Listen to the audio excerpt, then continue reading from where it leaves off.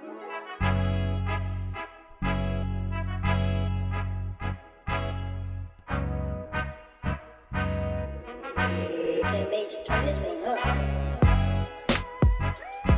it in. Read option back, getting you ready for week 8 in the NFL, week 9 in college football, the 3-quarter mark already of the college football season. It's crazy how quickly it goes. And the season's shorter and everything, regular season, so it makes some sort of sense. But still, unbelievable how fast it goes. We say it every week, but it holds true. No Vito today. Talk about this man, dude. He just literally, we were texting last night. Everyone's all set. We're going to do the pod this afternoon. And then Vito texts us, and Scotty's here, by the way. So it's me and Scotty holding it down. But Vito texts us like, 45 minutes ago, and is like, yeah, so I'm either going to have to catch a flight in an hour or I'll be on the pod. And we're like, what the hell is this dude's life, man? He's constantly moving. God bless him. Stoked for him, though, I guess, out there doing stuff. It's exciting. But just you and me, Scott, just you and me. And honestly, I don't even think there's much point in talking about Monday night. Monday night's game was boring as hell. I will say the Manning cast was awesome. It was the first time I watched the entire game through the Manning cast. I watched the whole thing was great. All 4 guests. Yeah. Phenomenal. I mean, Marshawn Lynch dropping an F-bomb. He said shit, I think 4 times, and then dropped an F-bomb, which was just incredible. On the way out. Yeah. And it's like, what are we like? What were we expecting, ESPN? Like, I think when the Manning cast first came around, everyone was like Marshawn Lynch and Tom Brady. Like, those are the 2 guys I think most people wanted to see on the Manning cast. And lo and behold, we get them both in first and second quarter, right? Tom Brady was the second quarter. And it was super entertaining. I thought the Tom Brady stuff was great. He did talk about, he gave a Bitcoin to the guy who gave the ball back. So that's a nice little chunk of change for our man. In addition to... Yeah, but now he's got to do work for it. You got to watch the market and make sure you get your investment out of it. And I don't want to do the work. The golf thing we talked about was great. That was perfect. Give me the money, give me the golf, give me the season tickets, all of that. I don't want the Bitcoin. It's too much responsibility. Yeah, it is. And there's always a chance that, Bitcoin just crashes or something too. I don't know. Maybe he'll just cash it out. But hey, a whole Bitcoin right now it's like $70,000. Like, it's a substantial amount of money. So, I mean, there's worse consolation prizes as opposed to the potential 500,000 he could have gotten for it. But he also got 2 years of season tickets. Did I see that correct? Yeah, from the Bucks? I think it was 2 years of season tickets. And he's got $1,000 to the team store. I mean, the guy made out okay. I'm not gonna be crying off, and he was a good guy. Autographs, yeah, he's getting some autograph stuff from TB, and I mean, hell, if you sold it all, maybe the overall value is getting closer to what the ball would be on an open market. But hey, you know what? He did the right thing. And I think it was the right move. But other than that, not a whole lot to get into. There was in regards to the Thursday night game this week, we are seeing that. What we saw that Devontae Adams and Allen Lazard both missing the game tonight. They tested positive for COVID this week, or at least they're on the COVID protocol, which is unfortunate for the Bucks and kind of, or for the Packers, and kind of stinks for this game. I mean, I think everyone was looking forward to finally having a really, really good Thursday night game, and I'm so excited to watch because with Aaron Rodgers, you never know. But then on the Cardinal side too, J.J. Watt's likely done for the year, which is a bummer with his shoulder injury. So, and also I think Valdez-Scantling is also not going to be playing. So the Packers are down 3 wide receivers. Bobby Tuns, I'm sure, will get some looks. I think we'll see a lot of running from Aaron Jones and A.J. Dillon. But, yeah, not exactly the Thursday night like this, because just if you looked at the schedule before all that broke out, like this was the best game of the week on the schedule. Going into it. I mean, 6-1 Packers, 7-0 Cardinals, the implications this could have for playoff seeding down the line. And I think we all wanted to see just a full out, both teams 100% healthy. We're going to get a great game here. And unfortunately, that's not what we're going to get. But I do still think it's going to be a really entertaining game. Do you want to try to get into maybe some of that, and we'll start with actually before we do that, let's get everyone updated on our pick standings after last week. So overall, right now in college football, you're sitting at 21-20, Scotty. Vito, who did not pick college football games last week, is still sitting at 27-10, which is absurd. And I'm hanging around there, though. You are, and I'm at 24-22. So, and Vito's missed 2 weeks of picking college football games, and he still has more wins than both of us. He's been ridiculous picking college football games so far this season. So good for Vito, I guess. NFL, Scotty, you are actually leading the way in winning percentage in the NFL. You had an awesome week. Damn.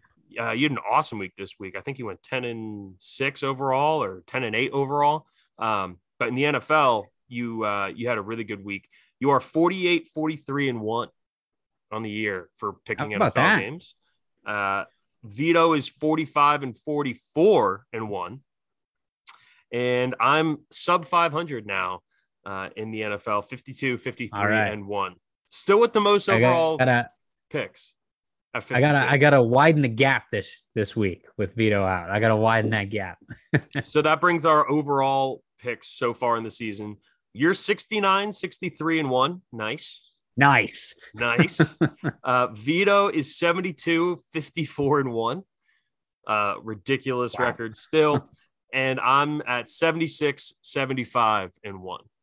So we're all above 500 still.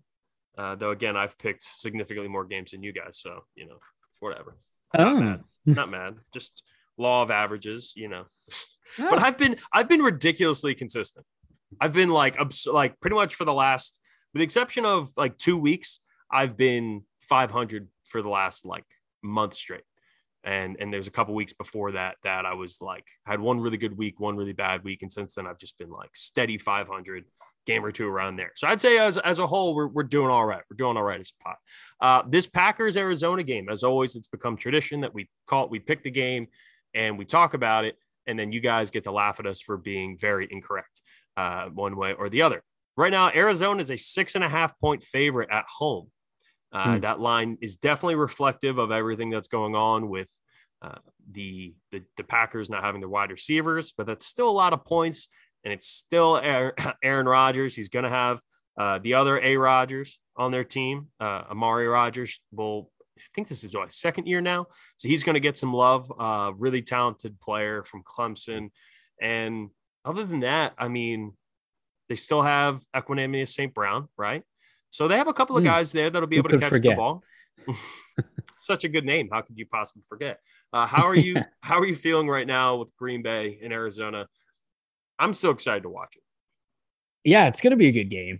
I think there's too much on either side of the ball for even with JJ Watt out. JJ Watt, by the way, has one more sack than I do in the NFL this year. So good for him.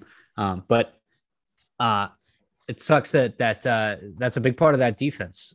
Even if he's not getting to the quarterback, he's a threat to be reckoned with on the other side of the ball when you got Chandler Jones out there and then Isaiah Simmons in the middle, who can also rush the quarterback pretty well. But I don't know, this Green Bay offensive line is questionable. I think they've gotten better over weeks with and Bakhtiari's coming back, so that'll be a big help.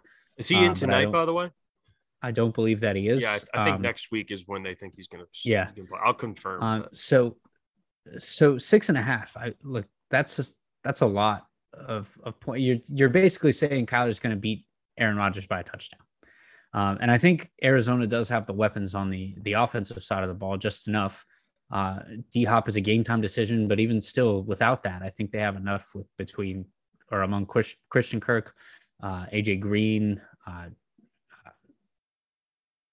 I just blanked on the Chase Edmonds. Jesus. There you go. And James Conner. And of course, as you well know, the tight end Zach Ertz. So I expect a big game. It was kind of a big game last week between Ertz and Kyler Murray. I expect another one this week because the middle of that Packers defense is its weakness. The secondary is good. The defensive line is good. But it's if Zach Ertz can exploit some of those matchups over the middle, let Kyler dance around in the pocket a little bit, I think there's a big game to be had for them, especially if DeAndre Hopkins does not go, although I think he will.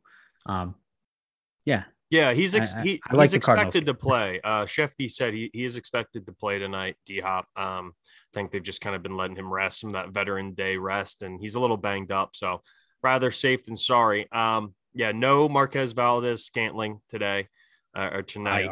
Yep. Devontae Adams out. We know that.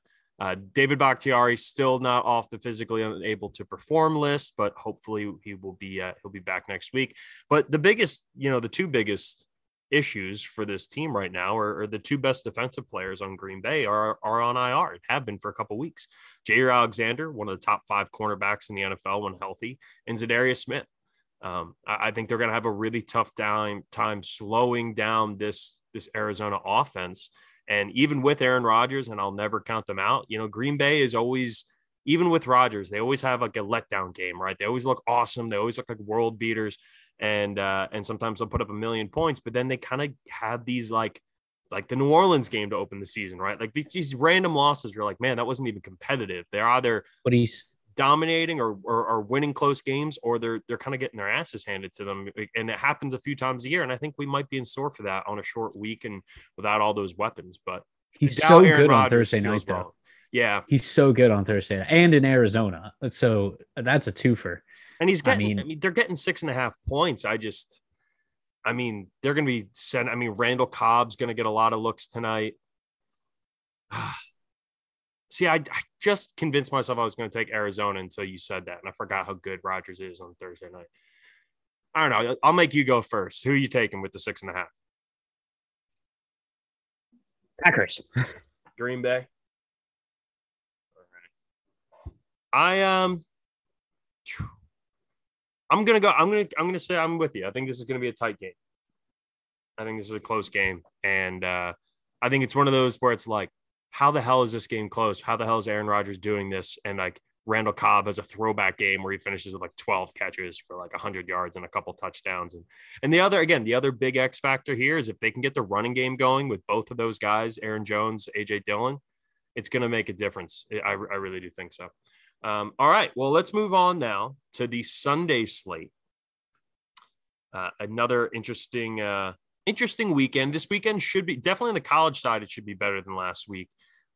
Maybe not for you, but for the casual college football fan, the NFL slate has some interesting games. I wouldn't call any of them like amazing or like super exciting, but there's some that I am excited to kind of watch here. So we'll start with this one. The line on this game is what surprised me the most. The Carolina Panthers going to Atlanta, and they have Atlanta as a 3-point favorite at home, which, considering how both of these teams started the season, it's pretty amazing that we're at this point now. Yeah, no kidding. I think in the first 3 games of the year, you'd be talking about a double-digit point spread in this matchup. Yeah, or at least Carolina would be a road favorite. The fact that they're the underdogs here. Now it's the 3 points, which is typically just you give the home team 3 points when you factor in the lines. And, so basically Vegas is telling us right now that this is a pick 'em. Pick 'em. It's a trap game too, by the way. Man, I think I'm going to look. The Falcons are good. You think? Yeah, I was going to say, that's the classic, man. Actually, I think the Falcons are sneaky good. And it's like, no, come on. Take a second. I care about you. Think about what you just said. No, like this Carolina defense, I don't know what's going on the last couple of games. They're a little bit banged up, to be sure. But, that I think they're better than they've been playing. So, put in an offense with limited weaponry. Well, I don't know. Cordero Patterson might have a big game again. I'm still not sold on their running game with Mike Davis. I think Cordero Patterson is the answer. I'm still not sold that Mike or Matt Ryan needs to go to Calvin Ridley at all times. I think he's really blossoming with Kyle Pitts. and we saw that last week. I mean, Calvin Ridley had, I think, 60, 70 something yards and a touchdown, but Kyle Pitts had 163 yards last week against a Miami defense that is kind of broken. And it's similar to what I think the Panthers defense looks like is played really well at the beginning of the year and got a little banged up. And now they're trying to slap some pieces together to make it serviceable. And I don't see that is happening. And I definitely don't see that that's happening on the offensive side of the ball for the Panthers. I don't know what's going on. Sam Darnold looks lost lately against decent defenses, but this is a good rebound game for him if he's going to do that. I like the Falcons at 3.5. And in a close game like that, 3. Yeah, it's 3. Yeah, in a tight game like that, I'll take the home team. Yeah. Yeah, I've been flirting with the idea of Carolina, but there's still no Chris McCaffrey. Chuba Hubbard's been okay, but that run game got absolutely stuffed by the Giants. Now the Giants are actually a pretty good rush defense. Leonard Floyd's one of the best run stopping, 3 techniques that we have in football right now.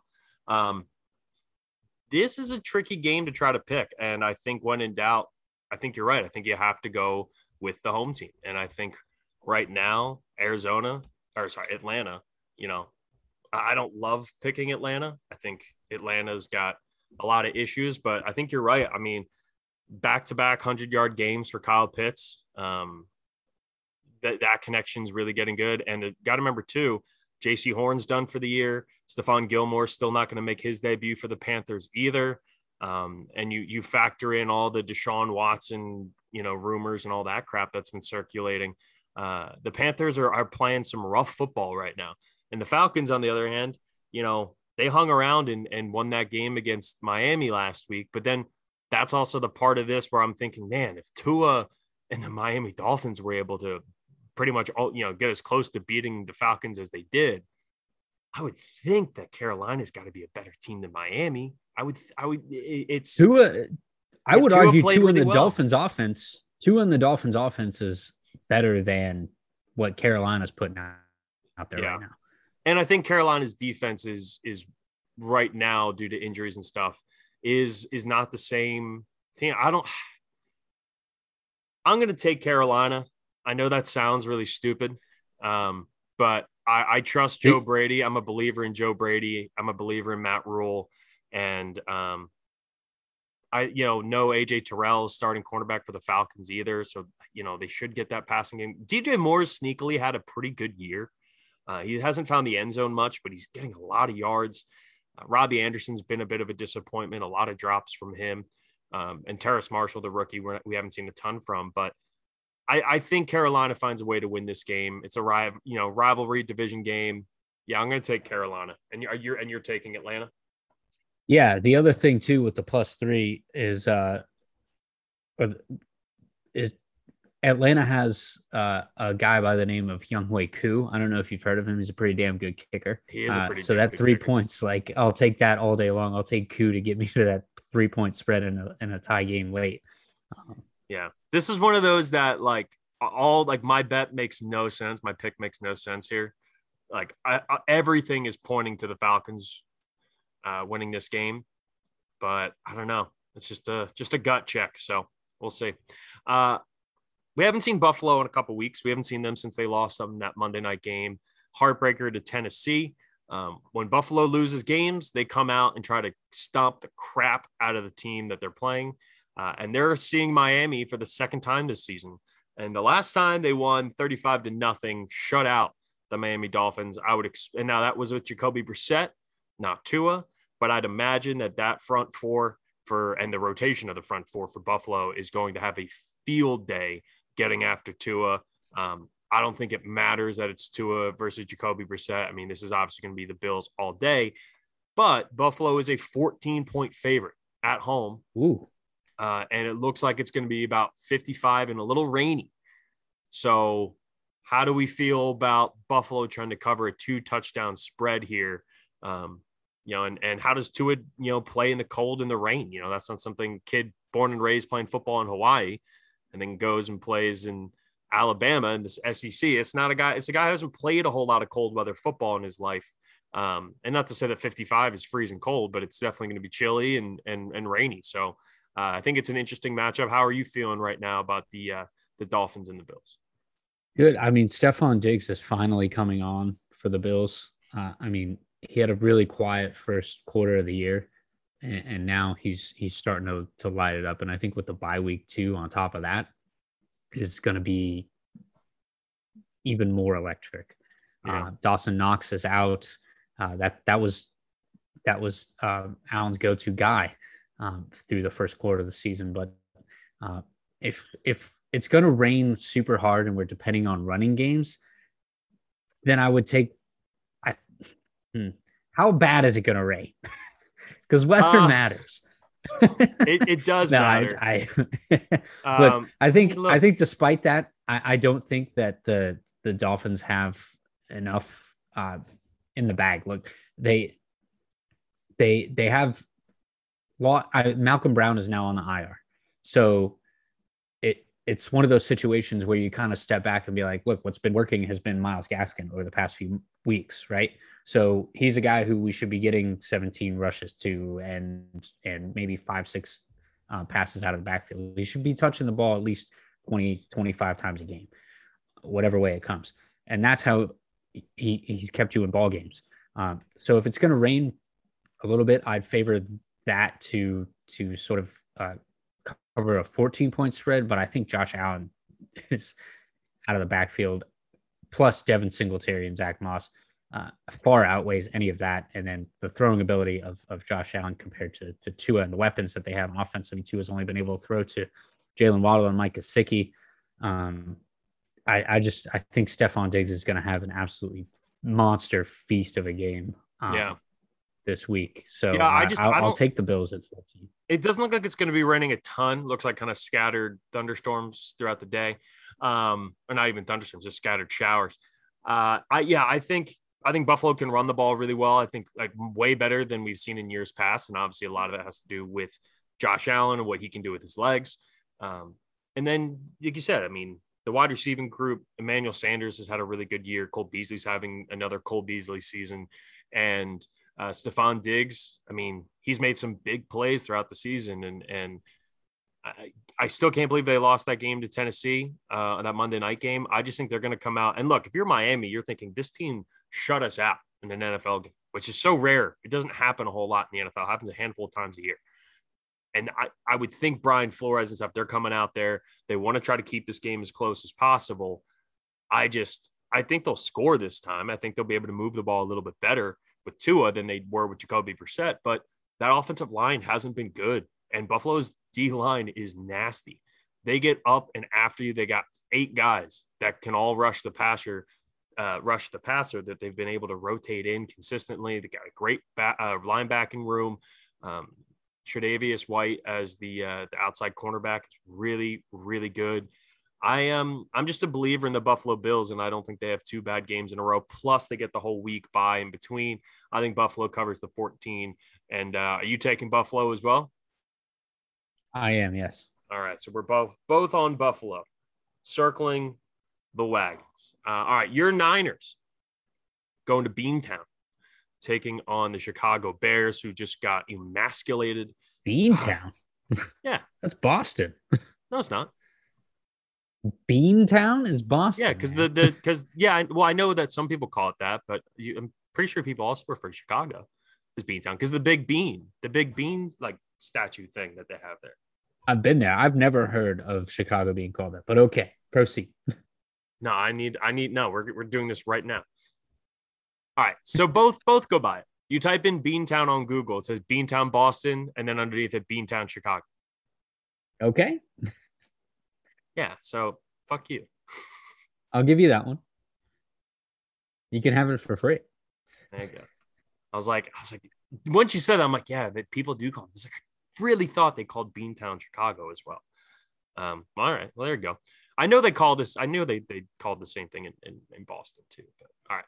Anyway, the Niners are going to Chicago. Looks like it'll be a lovely day in Chicago. A little 58 degrees, perfect fall weather, sunshine, partly cloudy. this is an interesting game to figure out. I said it on, Tuesday's pod. I just I'm not taking anything away one side or the other for Indianapolis and San Francisco, because that Sunday night game was just ridiculous. I mean, the weather, the rain, everything, it's so hard to tell. And I still think San Francisco is a good football team. I think they're better than 2-4. And Chicago, I get that they just got their ass beat, but that team just seems broken. I think Justin Fields is going to do some things. He's going to make a couple plays, especially with his legs. And we'll see how they can kind of get the running game going, but still no David Montgomery. So you're relying on Khalil Herbert and, Damian Williams, who I think Damian Williams has been hurt too. So he's been on the COVID list, but yeah. COVID list, that's what it was. He's back this week. So he's back this week. So they'll have at least 2 running backs, but Fred Warner's arguably the best linebacker in football. So I feel good about San Francisco's defense going up against the running game. And I think Shanahan, they're going to say, hey, you know what? If you want to beat us, Chicago, Justin Fields has to throw the ball to beat us. You're not going to beat us through the ground. And, I think there were a lot of pieces of the Niners offense that looked good. I mean, I think Eli Mitchell's probably going to have a bit of a rough day, only because, the Bears are a really good run defense, defensive team. But Tampa Bay was able to run the ball pretty well against them last week. I wouldn't say at will, but they were able to move the ball a decent amount. I think the Niners right now, they're a 4-point favorite on the road. That does seem a little high, but I do think the Niners are the better football team, and I would expect them to win this weekend. Yeah, I agree with all of that. Look, the Niners run defense is gonna, I don't know about shut them down, but you're right. Kyle Shanahan's gonna force them to throw the ball. And look, if you beat us deep twice with Allen Robinson and Justin Fields throwing the ball, great. Like, congratulations.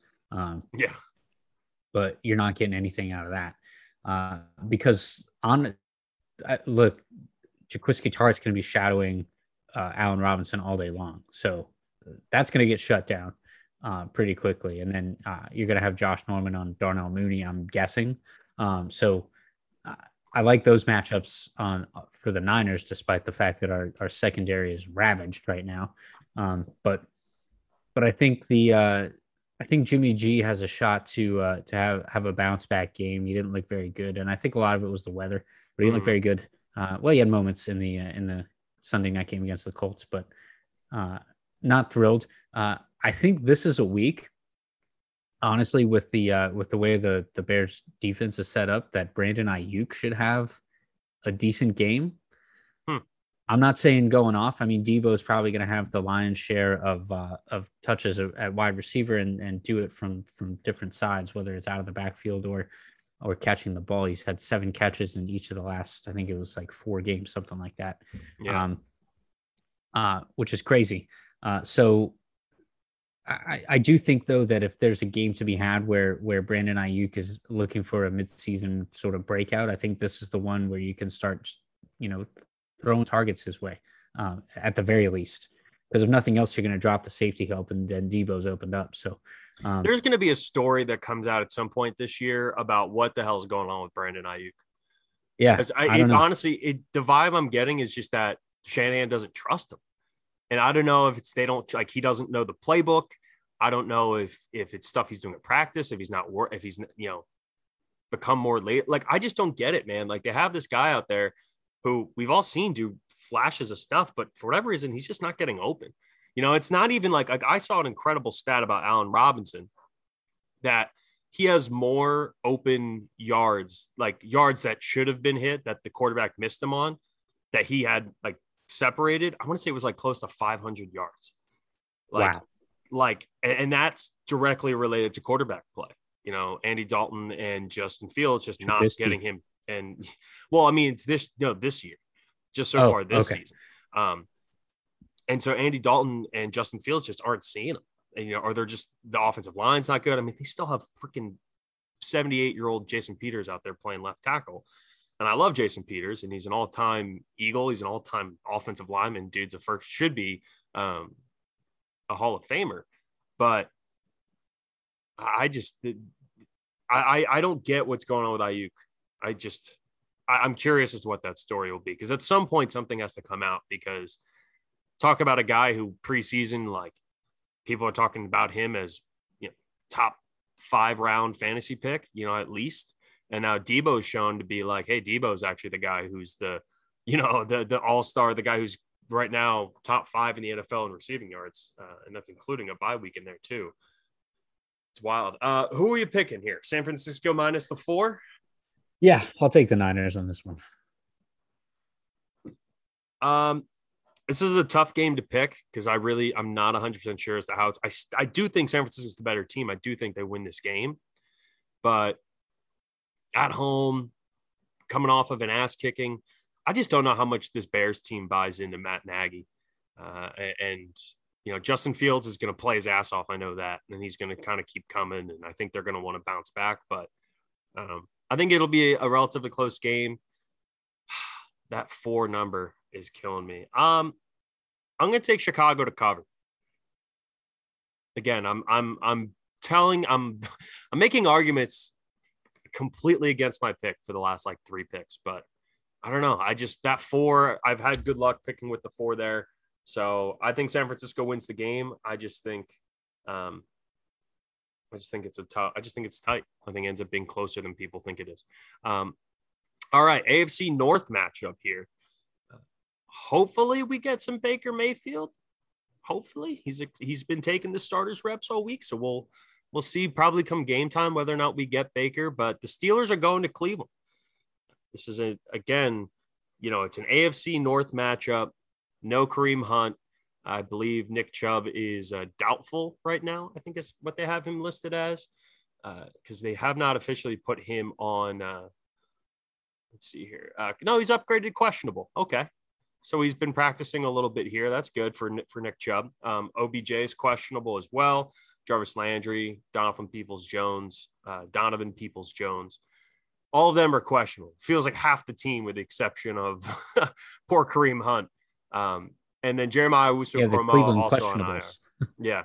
But they got 10 days playing last Thursday to be able to rest up here. So hopefully good news for the Cleveland Browns. They're going up against the Steelers team that the Steelers almost lost to Seattle with Geno Smith.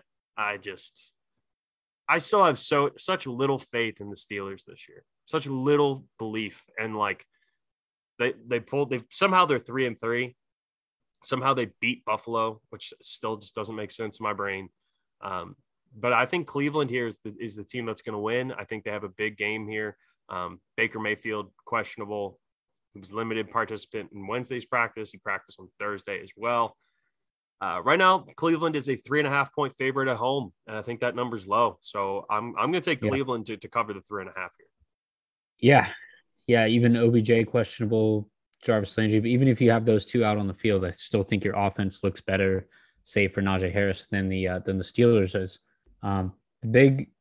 What I think this game is going to come down to is classic AFC North is in the trenches, and the defensive line for Cleveland is way better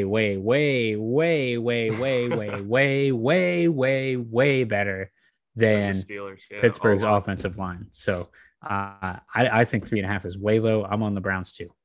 You're definitely right about that. And I'll even flip it too. Because if you look at the Browns offensive line against Pittsburgh's defensive line, that's a fun matchup. Watching Conklin and Jedrick Wills go up against, TJ Watt and those guys and Cam Hayward. That's you're talking about one of the best defensive lines going up against one of the best offensive lines. So that matchup is really funny, but you're 100% right. It's completely lopsided on the other side. And Big Ben right now leads the league in release, time to release. He gets the ball out faster than any other quarterback, and that's by design from their offense. I think it's 2.9 seconds on average or something. Yeah, and that's why you're seeing Chase Claypool having a down year, is because he's running all those deep routes. Yeah, doesn't have time to get the ball to him. So no, and also that right now Matt Canada's offense for Pittsburgh is just all these. It's these designed. It's almost like West Coast. It's designed short passes. It'll be the one, I guess, bright spot if you're a Steelers fan is, what does Najee Harris do against, I want to say a banged up linebacking room, but right now without Jeremiah Owusu-Koramoah, who's been one of the best rookies we've had all season. Cleveland is a team that you can run on a little bit. Yes, Myles Garrett's a great pass rusher. Yesterday, Vin Clowney's a great pass rusher. They don't have a true run stuffing 3 technique or nose tackle, which I think makes it tough. And then they had been doing a really good job of kind of funneling everything into the linebackers because JOK was making plays left and right. Like, it's crazy how much that dude slid in the draft. And I know he had the heart condition, but holy shit, man, that guy's good. So, well, him, maybe Najee Harris is able to, get the ball in some short passes, be able to maybe run it a little bit. I mean, the best thing you can do with a bad offensive line is try to run the ball. So I think the Steelers are going to do a lot of that, and who knows? I mean, it is a intense rivalry between these two teams, and ultimately we'll see kind of how it plays out. Next game here, Tennessee Titans coming off of wins against the Buffalo Bills and the Kansas City Chiefs are on the road in Indianapolis, and get this, Scott. This is the most ridiculous line I've seen all season, I think. This is like up there with like Iowa State being a 7.5-point favorite. Indianapolis is a 1.5-point favorite over Tennessee. No. I mean, Darius Leonard's awesome and DeForest Buckner's awesome, and maybe they'll have a chance of slowing down Derrick Henry, but indoors in that stadium, I mean, the Titans defense played so well last week that like if Patrick Mahomes couldn't. Now, of course, this does feel like a natural, like the Titans let up after two big wins. It's a 1:00 game. It's not prime time. Trap game. Yeah. This is what they call a rat line. I don't see a world where I can't believe Indianapolis is 1.5-point favorites here. It blows my mind. I can't either. The way that Tennessee's defense has been playing the last few weeks. I mean, on top of that, they've got on offense now AJ Brown stepping up. So I don't see how any of that adds up to the Colts are getting 1.5 points at home. They're not like the Colts are so banged up at wide receiver. Like I would maybe agree, if they were able to, if I felt confident that they'd be able to throw the ball all over the yard, right? But we said the same thing against that banged up secondary that Tennessee has with Kansas City, and Kansas City scored 3 points. I mean, T.Y.'s questionable, which is good. He's got an injured quad, but if he does play, he's not going to be 100%. Paris Campbell's on IR. So basically it's Michael Pittman Jr. and a banged up T.Y. And that's all the wide receiver weapons you have. Mo Alley, Cox, and Carson Wentz seem to have a little bit of a chemistry thing going on there. But Nyheim Hines and Jonathan Taylor are both banged up too. Jonathan Taylor's playing with busted ribs. So is Nyheim Hines. They both have busted ribs right now. And yeah, they have Marlon Mack there as a third option, but I don't see it, man. They're going to trade him too. Yeah, that's the thing. Maybe you want to feature him so he gets traded, or maybe you don't play him so he doesn't get hurt before you try to trade him. That's a good point. Yeah, I don't know. I don't know what the impetus is behind that line. It's a big word. But it's a good one. But Tennessee just has too much. Something's telling me Colts though. I'm gonna do it. Indianapolis 1.5. You're taking Indy? See, like I can see that. Like that's the thing. It's like it's not that I can't see Indianapolis winning this game. I made the case for it. Tennessee has a letdown after 2 big wins in a row. They seem to always kind of play up for big games, those primetime games. And then they have a down week that kind of let down a little. But I mean, Julio's back healthy. AJ Brown's looking like, he's a slow starter. He kind of has been for the last couple of seasons, and it looks like he's starting to pick up. Ferkser's been really good for Tannehill as a replacement for Johnny Smith. And then Derrick Henry. Like, I love Darius Leonard, but Derrick Henry is versus Darius Leonard. Like, Darius Leonard's not going to be able to take him down. He's not going to be able to do it all himself. So I don't see, Indianapolis secondary hasn't been very good this year at all. They're also they lost their starting safety for the year from a torn Achilles in practice last week. Yeah, you convinced me. That's it. I'm sorry. You're taking Tennessee? I'm going Titans. Titans. Okay. I'm sorry to flip-flop on you, but no, that's fine. We give out 1 or 2 flip-flops. It's okay. I think it could be a close game. I think this is Tennessee all the way. And yeah, the Colts won that slot fest, but just like, I don't feel any better about the Colts after Sunday night's game. I don't think all of a sudden the Colts are a shoo-in for the playoffs or anything, and I think Tennessee realized that they win this game, they're at 6-2. And then the Colts are now 3-5, and they're, handily in charge of the division at that point because the other 2 teams are Houston and Jacksonville, and they both have 2 wins combined.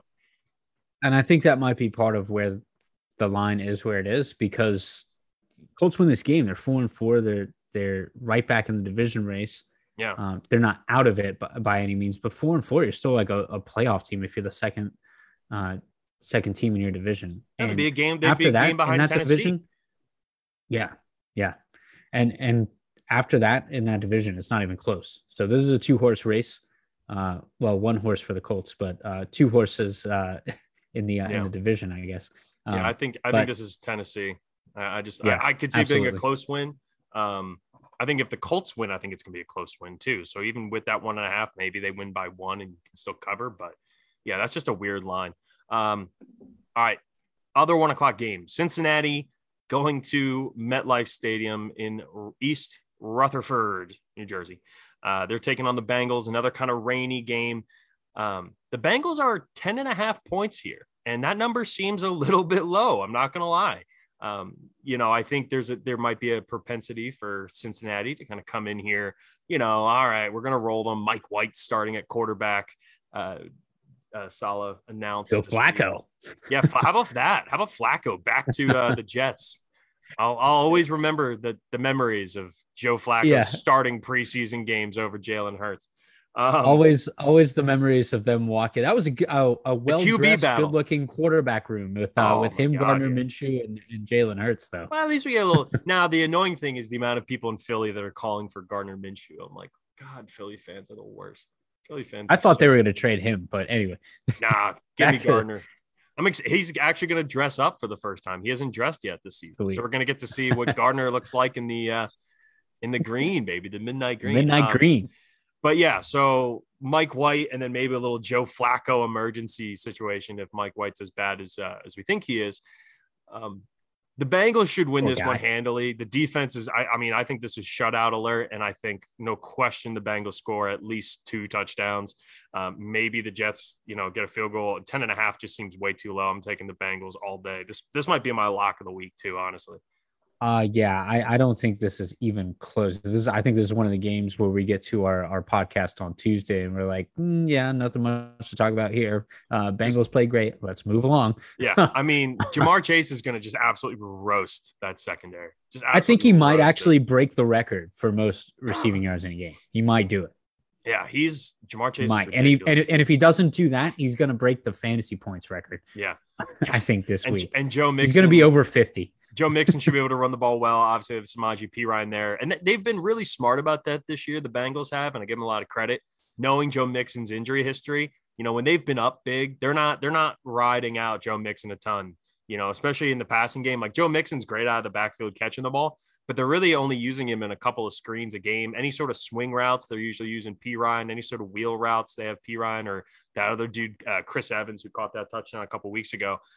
This is Cincy all day. Another game that's going to be a blowout, the LA Rams going to Houston. 6-1 Rams taking on the Texans. Now, this line makes a little more sense. The Rams are a 14.5 point favorite. Now, the question is, though, are we getting Tyrod Taylor back?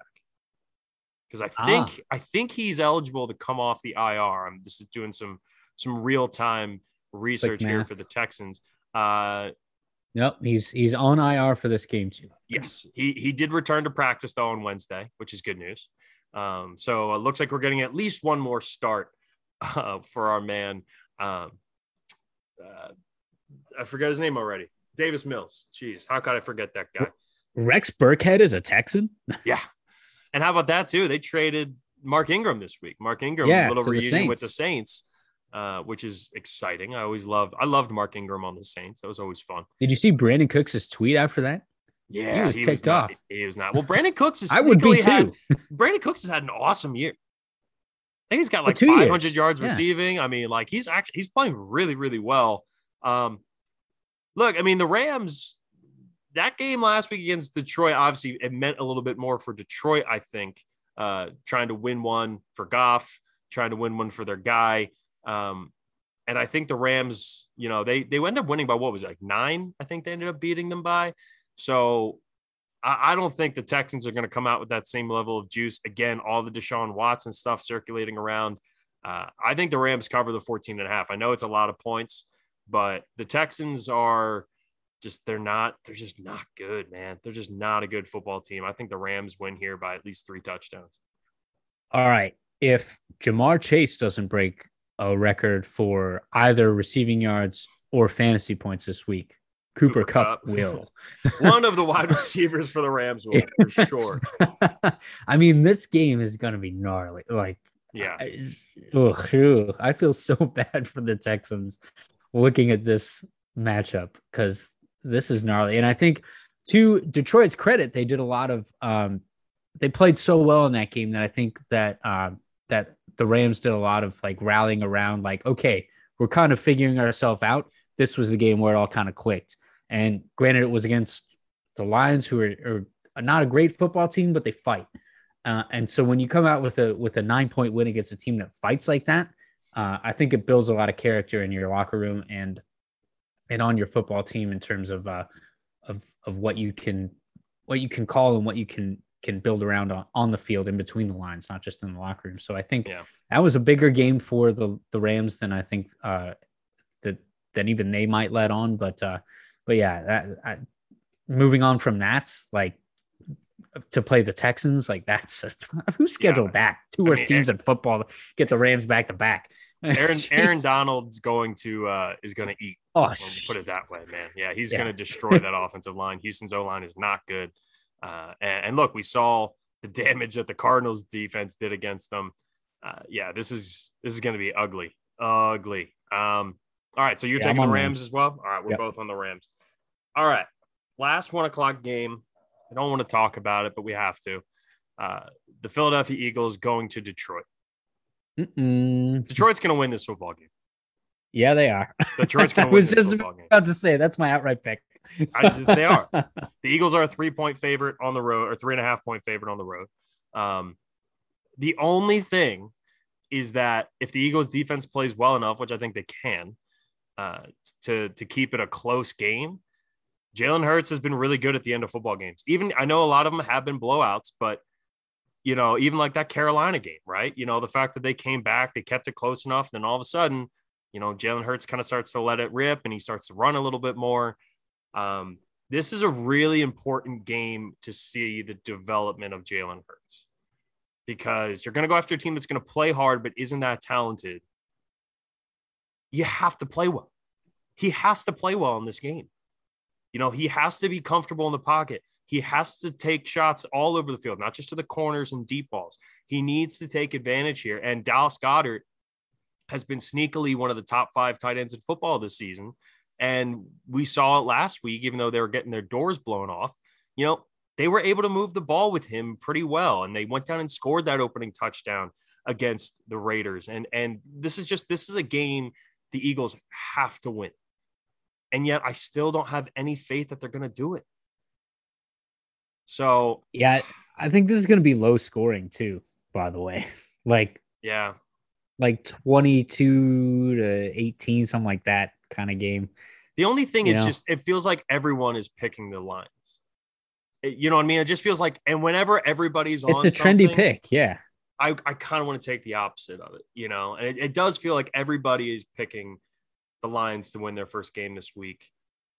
Nick Sirianni's press conference today was one of the funniest things I've ever seen. I mean, I don't know what kind of drugs this dude's doing, but he was talking about, he compared the Eagles and the whole team to a flower, and how the flowers, they grow roots. And even though you don't see the end result, we always want to see what the flower looks like before the flower can fully blossom. It has to have all these roots and the foundation underneath. And it actually was a decent metaphor, but but if the Flowers 2-5 in their first 7 games, nobody gives a shit in Philadelphia. Yeah. I really don't think. Give me the Eagles. Do it. Go Birds. Go Birds. You know what, They Jeff? have to. They have to look good in this game, Scott. I think so too. If you lose this game, I can't even imagine what the reception is.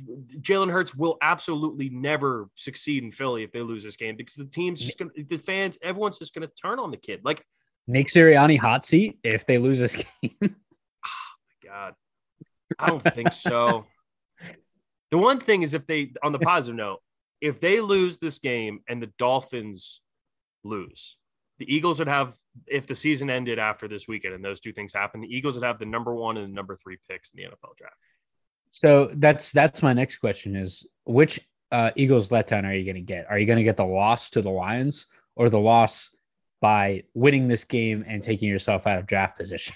I mean, we're still going to have 3 first-round picks, assuming Carson Wentz stays healthy. All right. So you got nothing to lose. You got nothing to lose. 3.5. Give me the Birds. I think Devontae Smith is going to have a huge game. Yeah. Now we're both on the Eagles, which makes me feel worse. Oh, they have to. Hey, I'm good on the NFL. You are. I just can't. No, I just mean like the fact that we're both on the Eagles. They just can't. This feels like a game Vito would take the Lions. So yeah, I think you're good. I think he absolutely would take the Lions. All right. That's the last of the 1 o'clock games. To the 4 o'clock games we go. We have four 4 o'clock games. The first one, a game I would say is probably the second best game of the week. Patriots and Chargers. This is a really interesting game. Pats are going cross. How did that not get flexed? Yeah, right. Chargers are going because it's the Cowboys on Sunday night. So, how dare we? America's team, fucking Cowboys. Please. The Patriots flying cross country to LA. Haven't seen the Chargers in a couple weeks, but the last time we did, a very disappointing performance against the Ravens. Right now, the Chargers are a 4.5 point favorite at home. The Pats coming off of an absolute beatdown over the Jets and a bunch of really close games before that. The Pats are a tough team to figure out. I mean, Mac Jones has looked better and better, but I think he's going to have a hard time throwing the ball against this Chargers secondary. That being said, I don't think the Patriots are going to be too focused about throwing it. I think they're going to give the ball to Damian Harris and try to run it down the throat of one of the worst run defenses in football right now, which is the LA Chargers. JJ Taylor and Brandon Bolden. And whatever random running backs they can find in Division II that they want to sign. Yeah, man, this is it's a weird game. I'm very excited to watch Justin Herbert go up against Bill Belichick. I think this is a true, because what the Ravens did to stop Justin Herbert in that offense 2 weeks ago was really impressive. And they didn't blitz a whole lot. They were able to create a lot of pressure with just their front four. They did some interesting stunts. They kind of, disguised some coverages really well. And I think the Patriots know what you and I have talked about a million times on this pod, which is that Justin Herbert is good when you blitz him. So we're going to drop everybody back and say, good luck trying to pick us apart. I think this is a close game. I could also see the Chargers letting it rip and the Patriots having a kind of a down game because the Patriots haven't been great this year defensively, but they've stepped up in big moments. I think they're going to confuse Justin Herbert. I think it's a tight game. And I think the Patriots cover the 4.5. This is tight. They've both given up 19 touchdowns this year. This is crazy when you look at their numbers against the spread. Patriots are 3-4 against the spread. The Chargers are 4-2 against the spread. Both giving up 19 touchdowns. Both are hovering around 160 yards given up. Points per game total. And both are right around 25 points per game. So this is tight. And I think Mac Jones had a really good game last week, but I think it was because it was the Jets. Yeah. I think this is a game where he starts to kind of look like a rookie again, which is fine. If you're a Patriots fan, there's more to be had in future years. So you like the development you saw, but just recognize that it was against the Jets. Yeah. At what was the line? I'm sorry, 4.5. 4.5. The Chargers are favored. Chargers. Yeah. You're taking the Chargers to cover? Yep. Yeah. I'm really excited because I think you're right. I don't think the Patriots are going to put the ball in Mac Jones's hands. I think they're going to try. I think they know what they can do and they'll work some play action stuff off of it. But I think the Pats are going to be able to run the ball really well against the Chargers. And I would expect the Chargers to expect that, but and hopefully try to game plan towards it. But yeah, I think this is another game that's kind of a weird feel to it. I just think the Patriots are good at playing these tight games. And yeah, but I'm not sold with the taking the ball out of Mac Jones's hand, because look, their schedule upcoming, they're trying to make the playoffs. They're a pretty good team. They're 3-4. They're right in the mix. After 7 games, they got the Chargers, they got the Panthers, then Browns, Falcons, then a string of Titans, Bills, Colts, Bills, before they get the Jaguars and Dolphins at the end of the year. This is, I think, a winnable game for them. And the slate's not getting a whole lot easier, and it looks like they're going to be hovering around 500 anyway. But if you can steal one like this, and Belichick has done plenty of that in his career, it's massive. Then it's huge. So yeah, it's going to be close, but I think the Chargers are at 4.5. Yeah. Yeah. I just think New England, I think taking the ball out of Mac Jones's hands more in this game helps you win. So I think you're absolutely right. They're trying to make the playoffs. I just think Bill Belichick and Josh McDaniels know what the game plan is going to be to try to beat this team. And I think it's less Mac Jones and more running the football. And trying to, and on top of that, trying to keep the ball out of Justin Herbert's hands, limit the amount of possessions that you give the kid, get your defense some rest, and, don't blitz them, drop guys into coverage and go from there. All right. The next 4:00 game, we got the Jacksonville Jaguars on the road against Seattle. This is a matchup I don't think I've ever seen. Like, when was the last time the Jaguars and the Seahawks played? Well, it would have been 4 years ago in the rotation of AFC, NFC matchups. I just can't remember ever seeing these two teams on the field at the same time. I'm sure it has happened. Like, it's a weird sounding matchup. Yeah. It's just bizarre. It's in Seattle. The third game. Mark Brunell, Tim Hasselbeck. What? Yeah. Matt Hasselbeck. Yeah. That's all right. Matt Hasselbeck. I got the wrong Hasselbeck. Sorry. Byron Leftwich and Tavares Jackson, or who's the quarterback there before Russ? They signed Matt Flynn to that contract, and then he never played. Matt Flynn, that's right. Yeah. I'm trying to remember who was the quarterback before Russell Wilson in Seattle. I want to say it was Tavares Jackson. Yeah, they went through a 3-4 year grace period between Hasselbeck and Russ, right? Yeah, it had to be less than that. It was. Well, Tavares Jackson was a backup, I know, for Russ for a while, but I'm trying to remember. Let's see. Again, doing live research here. Charlie Whitehurst was there for a while. Here we go. I got the list. So Russell Wilson started in 2012. You're right. It was Tavares Jackson. And it was Tavares Jackson with Charlie Whitehurst as the backup. Let's go. How about that? Wow. Pulling that. And then before that, it was Matt Hasselbeck was there. Yeah, Warren Moon was there.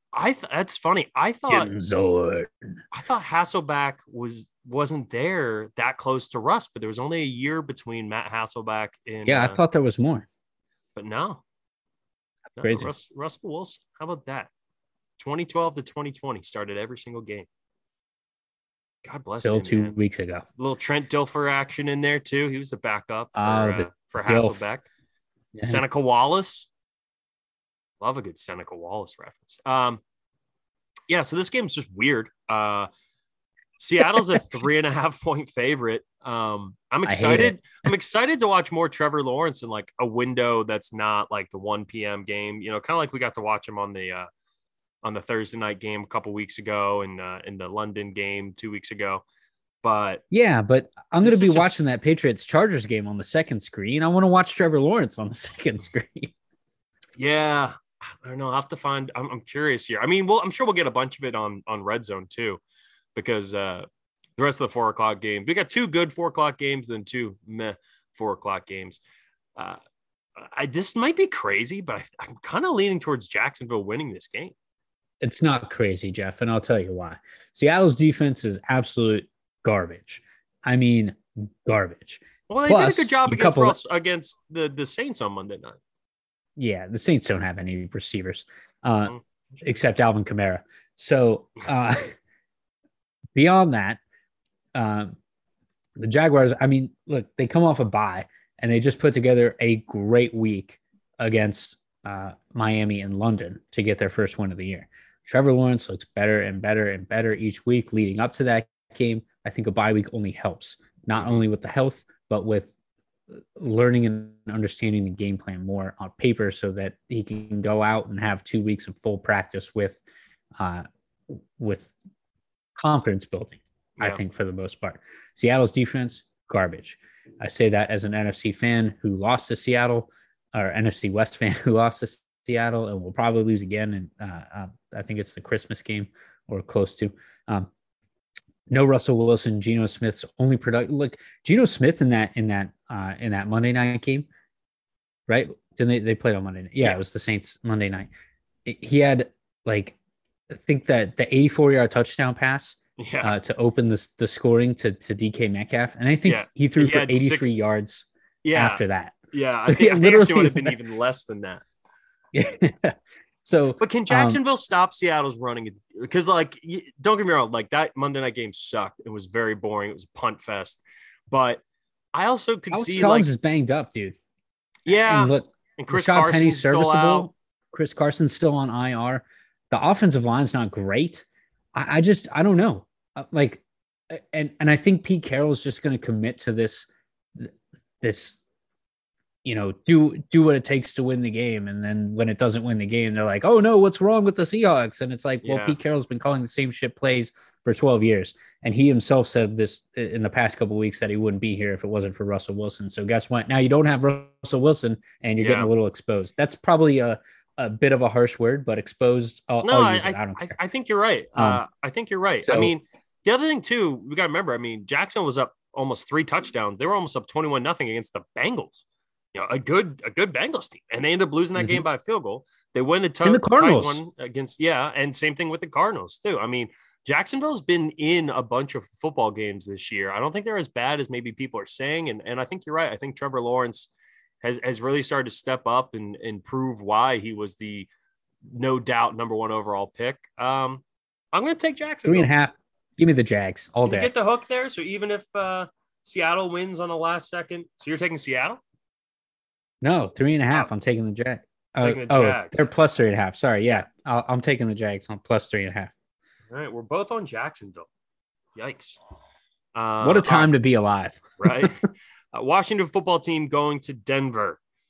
This is a game I'm not excited to watch. I will not bet on Denver again this season. I can't, dude. I've heard this for a long time that they are a miserable team to bet on, and I get it. It's miserable picking and rooting for them. I don't know how Vito does it, man. Washington's a decent football team. I don't think they're as bad as 2-5. I think the defense. They're a football team. The defense has actually started to come around a little bit the last couple of weeks, and Antonio. They did a good job against Green Bay. They only gave up 24 to Green Bay. That's pretty good. A fully healthy Green Bay team. I don't think Denver's going to be able to move the ball very well. And I think Denver's defense will be overrated. And especially, you're getting 3 points for Washington. I'm going to pick the Washington football team here to cover. I won't. Jerry Jeudy's coming back. I think the offense looks better with him in it. I think he's coming back, right? Is he healthy this week? I don't know. That's a big determining factor. I think he might be. I'm pulling up the injury report now. Now he's still on IR. Now they can still take him off tomorrow. They can or Friday. Oh, he's on that return list, like Michael Gallup is. Yeah, he's on IR, but he practiced on Tuesday. He's been practicing a little bit the last couple of weeks. I think he can get taken off by Friday. I could be wrong about that. I think he can. So I'm going to bet on 2 1-6 teams here. I'm going to bet on myself in my fantasy league, and I'm going to bet on the Washington football team against the spread, who are 1-6 against the spread. Oh, you're changing it now. Now you're taking Washington. Jeez, yeah. If they had Jerry Jeudy there, I think that's a big enough factor to cover, if not win the game. Jerry Jeudy can take the top off, and all it takes is one good throw from Teddy Bridgewater to. Cortland Sutton's been really good. I mean, Yeah, I think Denver can win this game, but by a touchdown. I just, I think their defense is going to keep them in it, and rightly so, because it's still, for all their faults the last 3-4 weeks, they're still one of the better defenses in the National Football League. Washington, to your point, is getting better on defense week by week.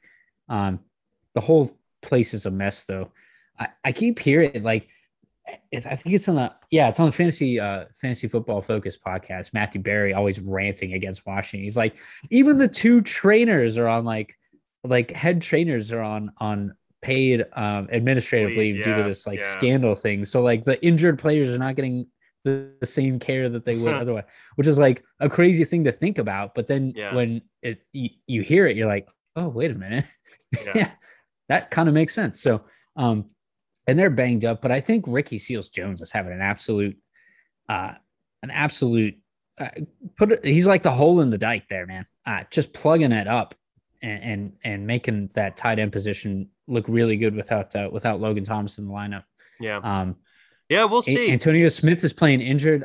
I don't know. I think Taylor Heineke is better than Teddy Bridgewater right now, so I'll take Washington reluctantly at 1-6. I was going to say, well, you already made me cross it out once, so your pick is Washington, and I wasn't going to change it if you flip flop at the end there. All right, we got 3 games left here. Bucks at Saints. The Saints are 4-2, but I think they're the worst 4-2 team in football. Yes, they have the win against Green Bay. We've seen them do some things here, but I don't know, maybe a little Jameis Winston revenge game. I mean, Tampa Bay is only a 4.5-point favorite. It's in New Orleans, but that number seems low. I think Tampa Bay is a runaway train right now. And the Saints, their defense is pretty good. They did a good job, slowing Seattle down. But, what do we really make of that Seattle team? I'm riding Tampa Bay on this one. You're not going to see too many games this year in the regular season where Tampa Bay is only a 4.5-point favorite in a game. And Tom Brady just looks like he's on another level, dude. The way he's seeing the field, the way he's getting the ball out, and I don't trust Jameis at all. I said before the season, I knew there was a lot of hype around him. I just was not really buying into it, and he's been so conservative, and he was getting into it with Traquan Smith on the sideline of the Monday night game. This is Tampa Bay all over. They're just too many weapons. They can beat you in the run. They can beat you throwing the ball. I don't know what New Orleans, despite the fact New Orleans does have a good defense, I don't know what the Saints do here.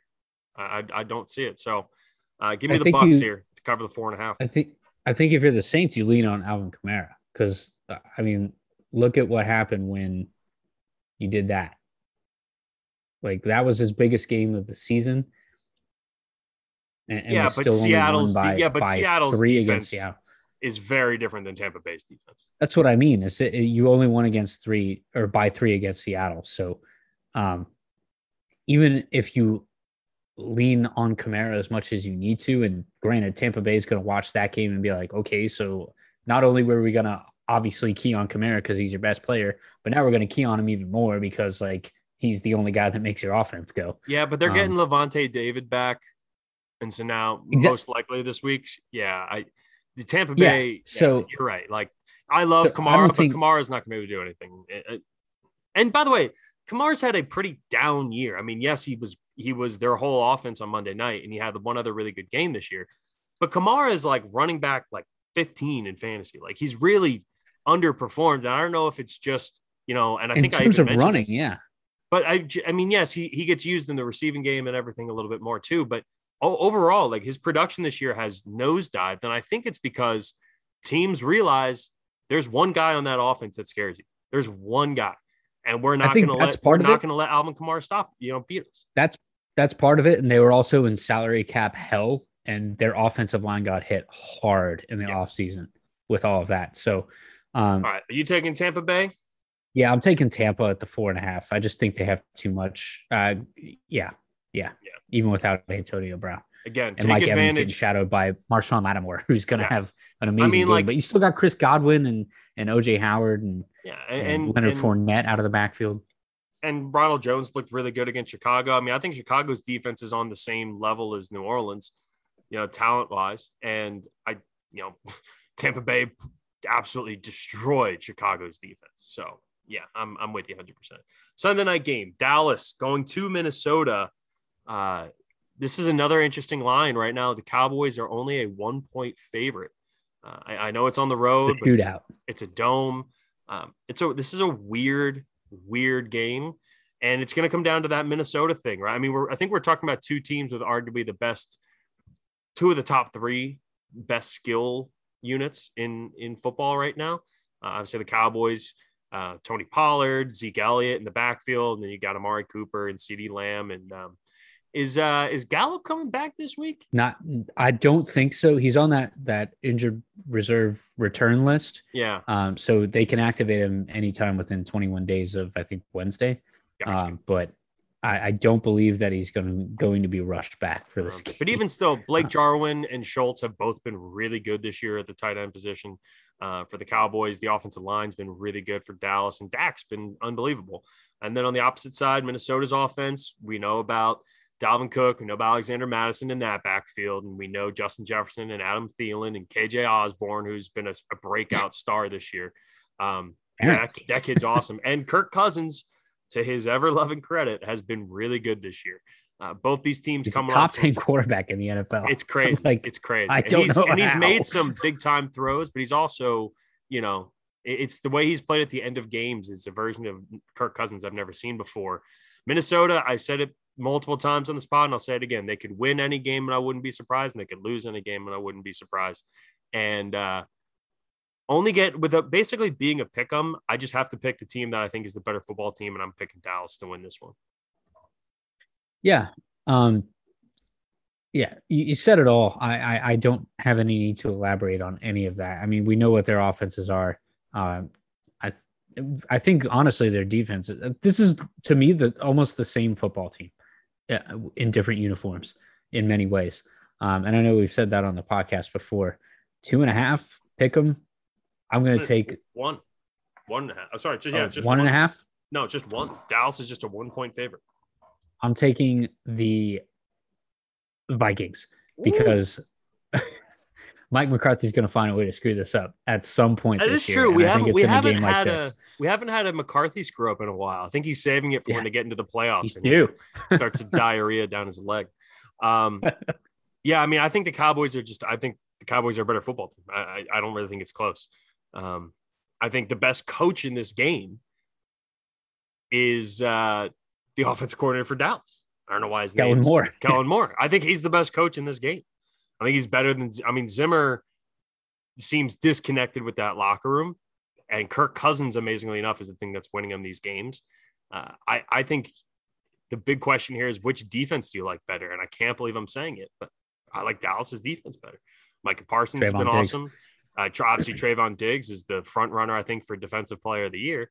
And the D-line's been really good. Randy Gregory stepping in for the injured DeMarcus Lawrence. I mean, say what you will about Randy Gregory, who's not a great dude. Shocker, because he's playing for Dallas. But he's leading – I think he's in the top 3 in pass rush win rate right now in football. And he's getting after the quarterback. So they're good on all 3 levels. And Minnesota's defense has been very meh. So I'm taking Dallas. They're just a better football team. Monday night, Giants going to Kansas City. This Chiefs team, man, I have no idea. Zero idea. The Giants looked really good. Amazingly. Well, they looked pretty good against, Carolina looked worse than the Giants looked good last week, I would say. They'll be able to put up points. They'll be able to move the ball. I'd imagine. I know Kansas City got their doors blown off, but for how bad their defense has been, to only give up 27 to Tennessee, it's actually kind of a win. Weirdly enough, that was actually kind of a win for Kansas City's defense. They're getting healthier on the defensive side of the ball. The offense is honest. It's weird to say that at least we know what the Chiefs defense is, right? We know they're bad. The fact that we don't know what's wrong with the offense is really worrisome. The one benefit, though, is that it's hard to run against the Giants. It's easy to throw. And so unless the Giants scheme up a completely different style of defense where they're just rushing three and everybody else is dropping back. I think the Chiefs should be able to score pretty easily against the Giants. It's a Monday night game. It's a primetime game. Mahomes is, I think, for the first time in a while, has a chip on his shoulder.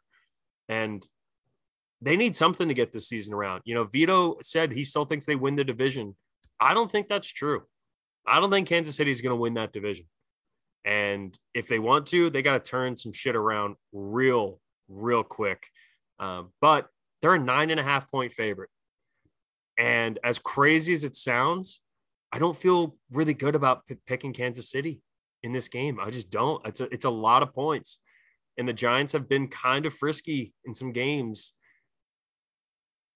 That number just seems really high. And I don't know. I could see it going kind of similar to the way the game against Washington went, where they were down 13-10 at halftime, and they end up winning the game by like 22 or whatever it was. So I don't know. How do you feel about this one right now? And that line being pretty big. I think the difference is, I think you're right. The offense for Kansas City has a chip on their shoulder. All of them, not just Patrick Mahomes.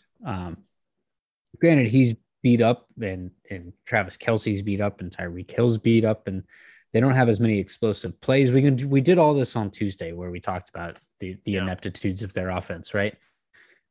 And so I think that, especially after a game like they got hit in the chin, like pretty good against what I think will end up being like a pretty good Titans team, not great, but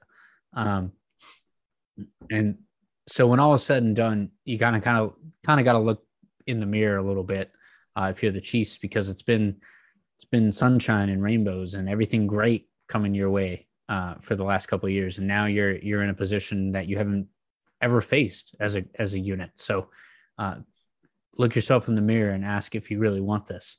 And I think they've got the guys that do. Honestly, the Giants are in shambles, and that injury report is riddled with stars in the game. Sterling Shepard, Kenny Golladay, Saquon Barkley is still questionable somehow. I don't see him coming back, but still, Evan Ingram, like, I don't see how. It sounds like you're leaning more towards Kansas City. Yeah, I am, especially on a Monday Night Football game. Do they cover the 9.5? Knowing it's in prime time, I think Mahomes is going to go off. I really do. Prime time game. They play well in prime time, and I think it's a good matchup. I think it's a good matchup for their offense because they need a team that they're going to be able to throw against. It's just teams are dropping so many guys back. Mahomes seems a little bit off, but they need a get-right game. And when they start to pour it on you, they can do it so quickly. Even if I feel like to beat Kansas City, you really have to play a perfect game defensively. And we saw Tennessee do it. And, also in on offense, previous you have to years, control the ball too. No, I mean, I think even this year, because like Washington played a perfect first half defensively, but then they get one touchdown on you. Tyreek Hill sneaks around the back of the end zone, scores it. It's the explosive plays. It's just boom. That's what it is. And it's not. I mean, because they haven't had a ton of they're in the bottom 10 in the league in explosive plays this year. So it's not even like the explosive plays as much as when they get the ball in the hands of Kelce and Hill, you're seeing a noticeable difference here. And we also got to remember too, Patrick Mahomes nearly got decapitated last week. And how he looks, everything's saying he's fine and that he's healthy and he's 100%. So, which is obviously a very good thing. But does he have any effects from that game? I don't know. He's still technically considered questionable for this game, but I think there's no doubt that he's expected to start against the Giants, and it's a Monday night game. But I'm with you. I think Kansas City does cover the 9.5 because I just think they're that much better of a team than the Giants. All right. That's our preview for the NFL. We're going to take a quick break. Your boys got a big game this weekend, to say the least. They want to shock the world. It's not even the biggest game. Survivor. But it's not even the biggest game in the Big Ten East. And so we'll get into that. I got 5 games for us to pick. Some interesting matchups. One that I know Vito wishes he could be here to pick. But we'll see. We'll take a quick break. We'll come back. We'll get our college football picks in here, and we'll wrap up the show, get you ready for a great weekend of football. All right, I lied. We're actually going to pick 6 college football games because baby. There was one. I know, really getting frisky here. We're picking a lot of games today. But there's one SEC matchup that I had omitted that we should. And look, there's a lot of really fun matchups this weekend. One of the games we're not going to be picking is the Texas and Baylor game. I think Baylor could end up being in the Big 12 championship. I think Baylor could end up winning the Big 12 championship. They're a good football team, Jeff. They're a really good football. Dave Aranda is an awesome head coach. And even like what a turnaround, right? And only year number 2 too. Oklahoma's playing Texas Tech. Texas Tech just fired their head coach this week, and Matt Wells. Shootout. So do they have a little bit of that interim head coach magic? And, Kansas almost pulled off the upset against Oklahoma last week. So you never know, especially with Oklahoma this year. They just are.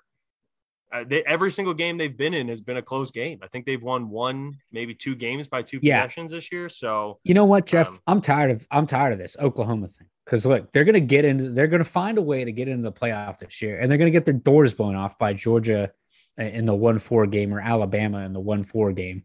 Yeah. And everybody's going to be like, oh, what happened? It was like the same shit that's happened every year. Oklahoma is not a great football team. For all the chaos that we've been hoping for, it does feel like there's a chance that we end up with, the same 4.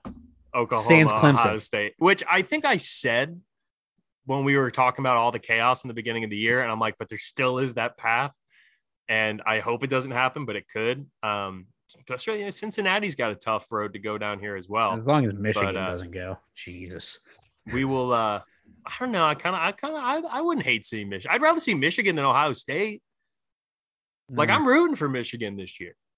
Nah. Michigan or Michigan State? Not I, sir. I know, but Michigan State would be okay. Would you rather have Michigan/Michigan State or Ohio State? You would take both of those teams. Of the choice, I'd rather have Ohio State. You'd rather have Ohio State in the playoff again over Michigan? Yes. That's insane. You're insane. All right, let's pick these games. First one here. Starting in Big Ten country, a little Big Ten West, we have number 9 Iowa playing a seemingly hot Wisconsin Badgers team here in Camp Randall. They scored 30 points last week, Jeff. How about that? Wisconsin's quietly getting pretty good. They beat Purdue after Purdue had a big win. Iowa, this is, again, Iowa's going to have a tough time moving the ball against Wisconsin. Wisconsin, I think, actually has a better chance to move the ball consistently than Iowa. 2 really good defenses. The over-under in this game is 36.5. It should be lower. And it probably will be.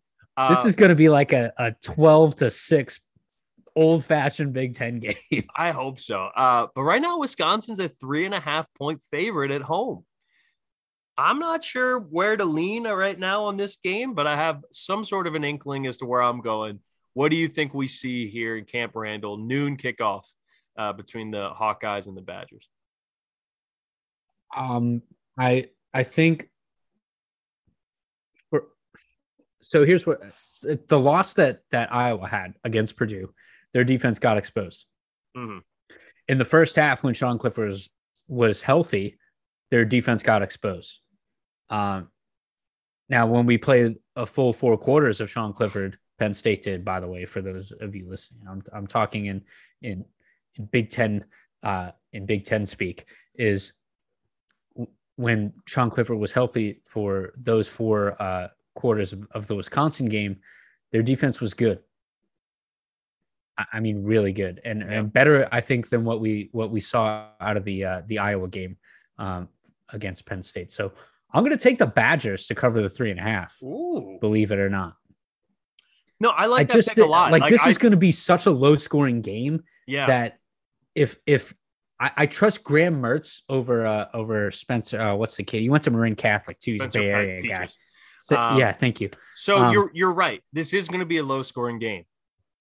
So because of that, which team is going to create more turnovers? And right now, I think it's the Badgers. See, I disagree.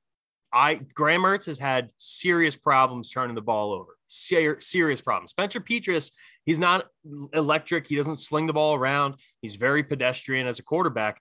but he doesn't make the same mistakes that Wisconsin and Graham Mertz do. And Wisconsin coming off a big win, emotional win, top 25 team, though Purdue was literally number 25. Still a great win for Wisconsin. Wisconsin almost lost to Army 2 weeks ago. You know, I like Wisconsin. I oftentimes root for Paul Chris because I just enjoy that brand of football. But Iowa still is an opportunistic defense. Petrus isn't going to turn the ball over as much as Graham Mertz will. I trust Petrus against Wisconsin's defense and Wisconsin's secondary more than I trust Graham Mertz going up against Iowa's secondary, which is still, in my opinion, the best in the country. And I'm getting 3.5 points. Give me Iowa, especially in a game that's going to be that low scoring. I'm going to take the points. All right. Now we have a little American action here. We have a game that I wish Vito was here to pick, because we all know or Vito, or Vito, depending on what Scott Hansen wants to call him. This is a really interesting game. We got SMU, number 19 in the country, undefeated, taking on Houston, led by it's a big game, led by Dana Holgerson. It's on ESPN2.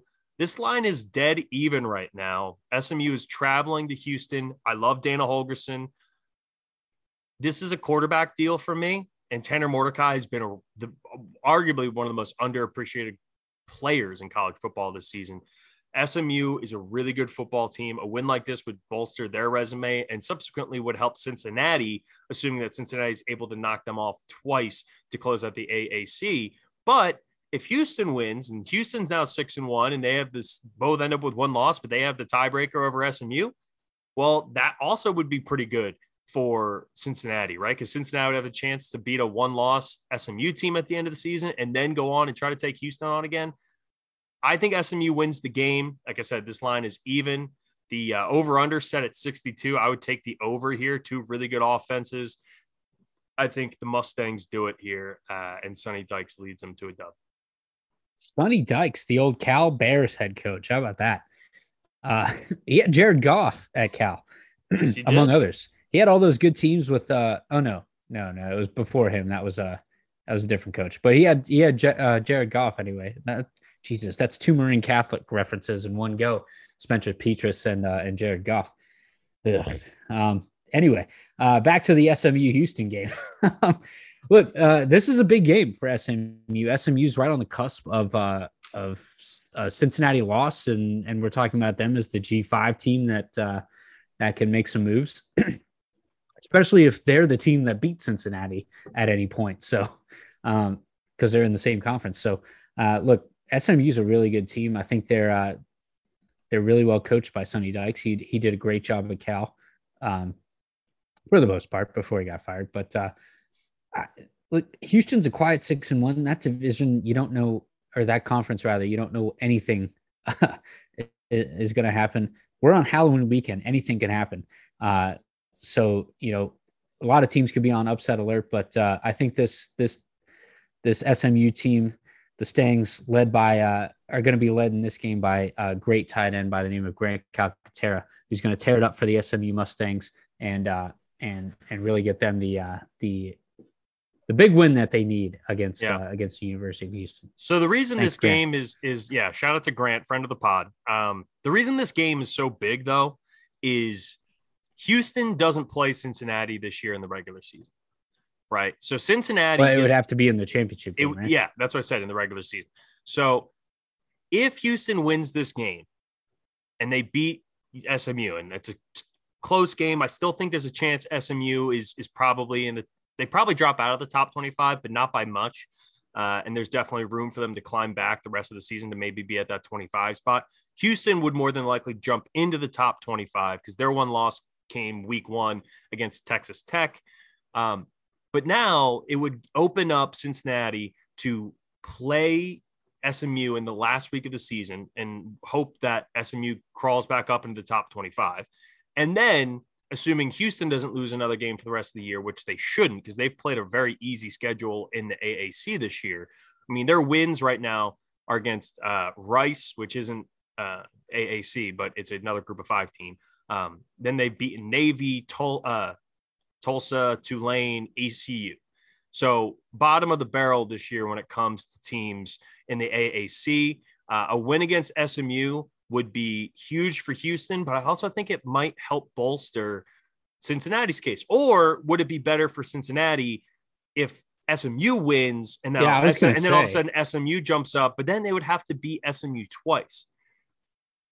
Right. And so they would beat them the last week of the regular season and then would have to beat them again in the conference championship game. I don't know which is better, beating a one-loss Houston team in the championship and beating a one-loss SMU team in the final week of the regular season, or beating an undefeated SMU team in the final week of the regular season and then beating them again in a couple of weeks when they play for the AAC championship. I think both are good outcomes, but I guess if you're Cincinnati, you're probably rooting for SMU to win here, because if SMU wins, they'll jump up to, by the end of the season, probably somewhere in that 13 to 15 category.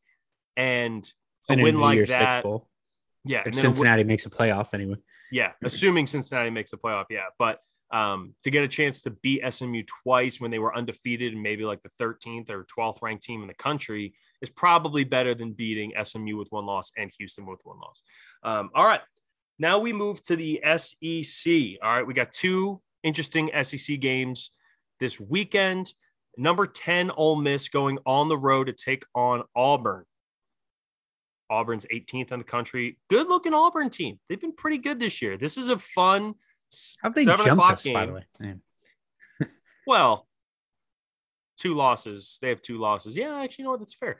I don't know. SEC. Losing to Illinois is a worse loss than Auburn losing to Penn State. And then who was the other loss Auburn had? Was it Texas A&M? I think it was Texas A&M. Anyway, sure. Ole Miss doesn't matter. It's the SEC, so just means more.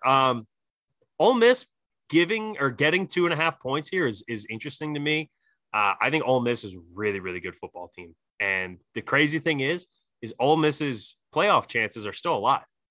You know, they need Alabama to lose again. If Alabama loses to Auburn and Ole Miss finishes the year with 1 loss, then they'll be playing in the SEC championship game. So it's not likely, but it's very possible that Ole Miss could end up playing in the SEC championship game. And if they beat Georgia, you know, and their only loss being to Alabama, then all of a sudden Ole Miss is playing in the college football playoff. Not likely. I would say it's probably less than like 1% chance that they could actually, that'll happen. And Auburn's been a good football team, but I just don't. I mean, I get it. Jordan Hare is a tough place to play, and it's at night. It's a tough environment. But I think Matt Corral is a special quarterback. He looked healthy last week after getting banged up in the Alabama game. I'm going to take Ole Miss here, especially if you're going to give me the 2.5. Yeah, I'm on board with that because I agree. Matt Corral is a special dude. There's been some really special games though at Jordan Hare over the past few years, especially at night. I don't know. Auburn's a really good team. Tank Bigsby is an absolute monster. I love the guy. And he's not even the best running back on the team. Isn't that crazy? Which is crazy. Yeah, and Matt Corral is both the leading rusher and passer at Ole Miss. So, but they got a backfield that can really run the ball too. Yeah. I'm gonna go Ole Miss on this one. I just think that they have too much firepower. Yeah. I think they're a really good football team, and Lane Kiffin, who's probably going to get Arch Manning after. Did you see that, by the way? No coincidence at all that they had Eli Manning's retirement ceremony and the 2 Mannings in the end zone on Arch Manning's visit to Ole Miss. Yeah. If he can land Arch Manning, I mean, geez. Well, that's assuming that Lane Kiffin's not going to take the LSU job. Well, you're not going to take it if you get Arch Manning. I'll tell you that much. Maybe. Or you go wherever he is. Money talks, bro. Money talks. The other interesting SEC game here, the world's largest outdoor cocktail party, Georgia and Florida. Now, this is going to sound ridiculous. This is on a neutral field. It looks as though JT Daniels is going to be healthy for the first time since week 2 to play in this game. Georgia's been rolling with Stetson Bennett. They've been able to run the football really, really well. But there's a certain quarterback at Florida who I think is going to be the next big thing in college football. Everyone's talking about Caleb Williams, and Caleb Williams is awesome. But Anthony Richardson might be the best athlete I've seen play quarterback since Cam Newton. He is terrifyingly huge, strong, fast, rocket arm. He's a specimen, legitimately. Like I love watching the kid play. If Florida commits to starting Anthony Richardson for the full game, and if they take out Stetson Bennett and all of this goodwill and good vibes that the team's been having because JT Daniels is the more talented player, I think the Georgia Bulldogs are on upset alert this week. I really do. And I know that sounds crazy, but Anthony Richardson is a better athlete than anybody on Georgia's defense. And that's saying a lot because Georgia's defense is as ridiculous as we've seen. Now, I might sound like a complete idiot this time next week, but I really, really believe that Florida can upset Georgia this week. This is the biggest rivalry between the two teams. And at the very least, I think it's going to be a close game. Georgia's a 14-point favorite. So I'm taking Florida to cover, but I think Florida can win this game outright. Yeah, no, Florida's reeling a little bit, but they're the only team who came close, besides Texas A&M in the conference, who came close to Alabama. I think that's a rallying point. Not Dan Campbell. He coaches the Lions. Matt Campbell. Thank you. It's on the hot seat. And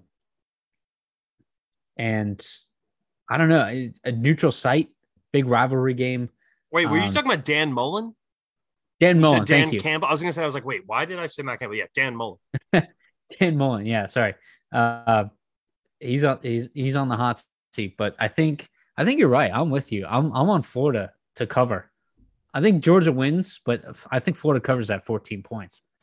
I disagree. I don't think Dan Mullen's on the hot seat. I'll say this: when it comes to game planning against a really good defense, but just offensive game planning, from everybody I've talked to in college football, people who are locked into it all, they say Dan Mullen's the best in college football.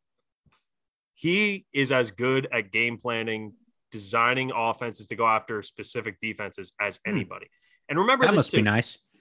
Florida's, lost 3 games right now, right? So Florida's season's basically done. This is their Super Bowl.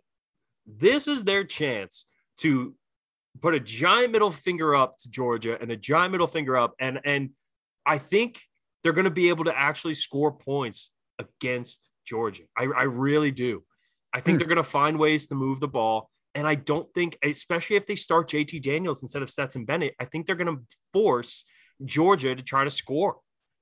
And so far, it's been Georgia's just controls it. They run the ball. They play amazing defense.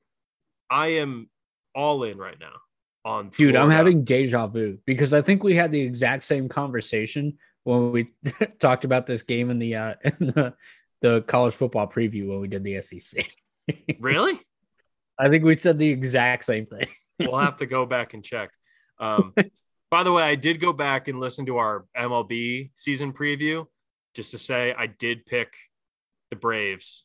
I think I said it was Braves and Yankees was my pick in the World Series, and I had the Braves winning it all. So, you're hitting 500, not bad. You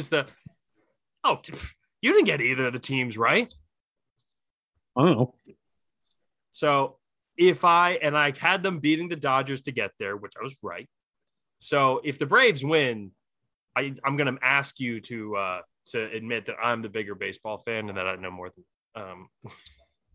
which for anyone that knows this pod knows is not true. You're a devout MLB fan, and I am not quite on the same level. I love baseball. I love the MLB, but I can't keep track of it over the summer like you do. All right, 2 more games here. Your boys going to Columbus. The biggest line of the weekend of the games we're picking, at least. Ohio State is an 18.5-point favorite against Penn State. I'm not sure if you caught the press conference this week with James Franklin. I did.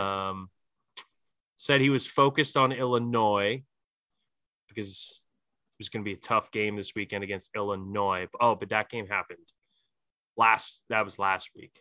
And then he said, we're going to the big house. It's going to be a real tough environment. I'm sure there are a lot of big houses in Columbus, Ohio, but the big house. Yeah, particularly Ryan Days. Yeah. The big house is, that's in Ann Arbor, Michigan. So, and then he follows it up by saying that James Franklin, he's not distracted right now. Seems about right. What'd you say, Scotty? I think it's an act. Oh, come on. For all his faults, he changed agents this week. He's a smart dude. I told you.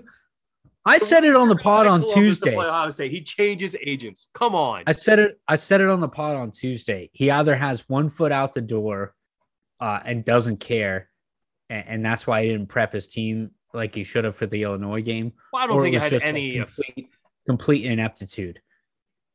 And I don't think it was complete ineptitude. And man, I think it was more ineptitude than him having his foot out the door. I think he's smart. I really do. No, there's no way that was an act.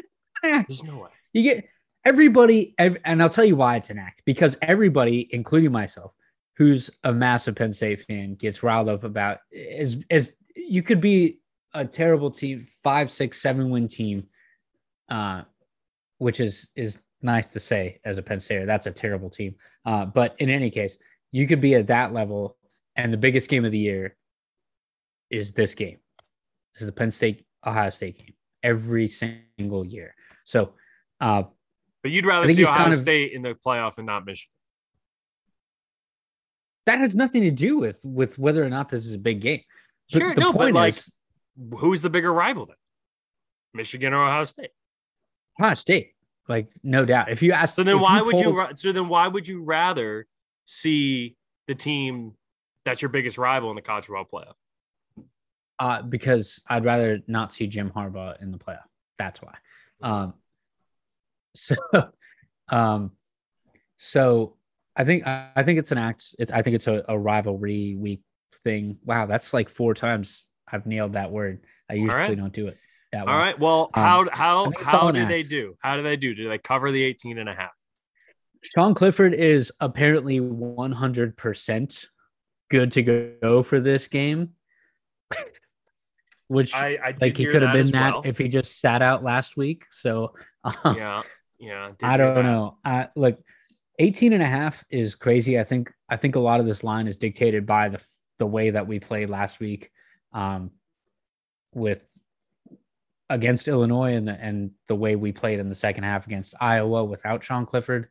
And so they're betting that maybe he's not fully healthy. And then on top of that, the way that Ohio State has played over the last 5 weeks, just blowing out everybody. And it's all style points. So 18.5, you give Ohio State the line there. I'm going to take Penn State to cover. I hope in my heart of hearts as a Penn State fan that we win. And I'm going to leave it at that because I don't want to put that in the universe. Well, but I think we cover. So I don't think they win, but there is some sort of a roadmap there, right? Ohio State, they've been cruising along, especially the last few weeks. The best defense they've played all year is Oregon, which was a banged up Oregon without Kayvon Thibodeau. And I get that the offense is clicked. CJ Stroud seems like he's really taking the next step, that he's kind of understanding what he's seeing. I think Penn State's going to create some problems for them. For your sake, I hope the James Franklin thing is an act. And if it is, then maybe he's got this team locked in ways that we're not seeing. But I think Penn State's defense, they shut out Indiana, right? The one thing we haven't talked about with Ohio State as they've been cruising here is they also haven't been tested on defense in a while. And you have some guys on that Penn State offense that are going to be problematic for them. And Sean Clifford's a gamer. I'll give the dude mad respect. Did he look good against Illinois? No, absolutely not.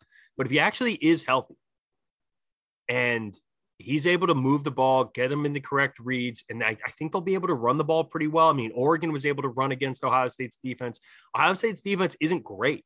Their offense might be great, but their defense isn't great.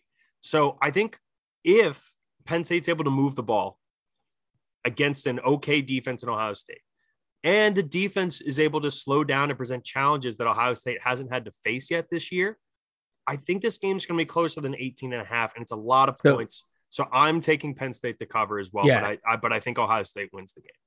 So that's something we haven't had in a while against Ohio State is the defense enough to slow their huge offense down. Yeah.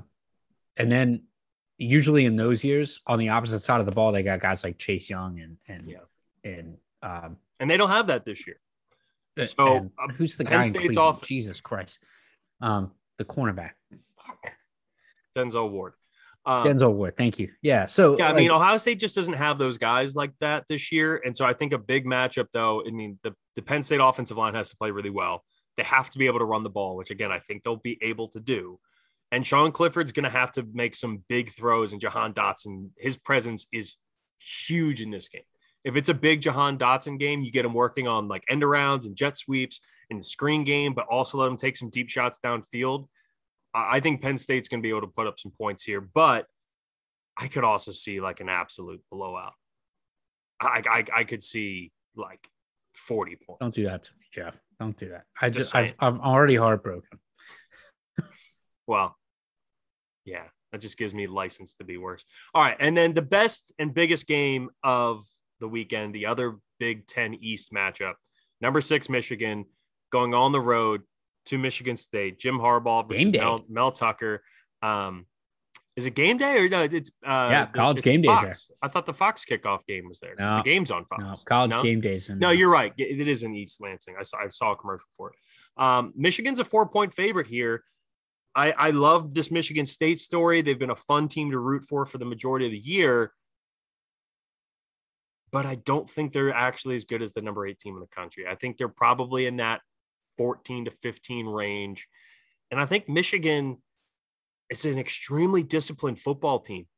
I think Jim Harbaugh has this team really working well. And when it comes down to it, both teams can run the ball. Both teams can play defense.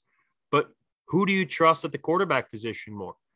And from what I've seen, Cade McNamara has done everything he's been asked to this point in the season.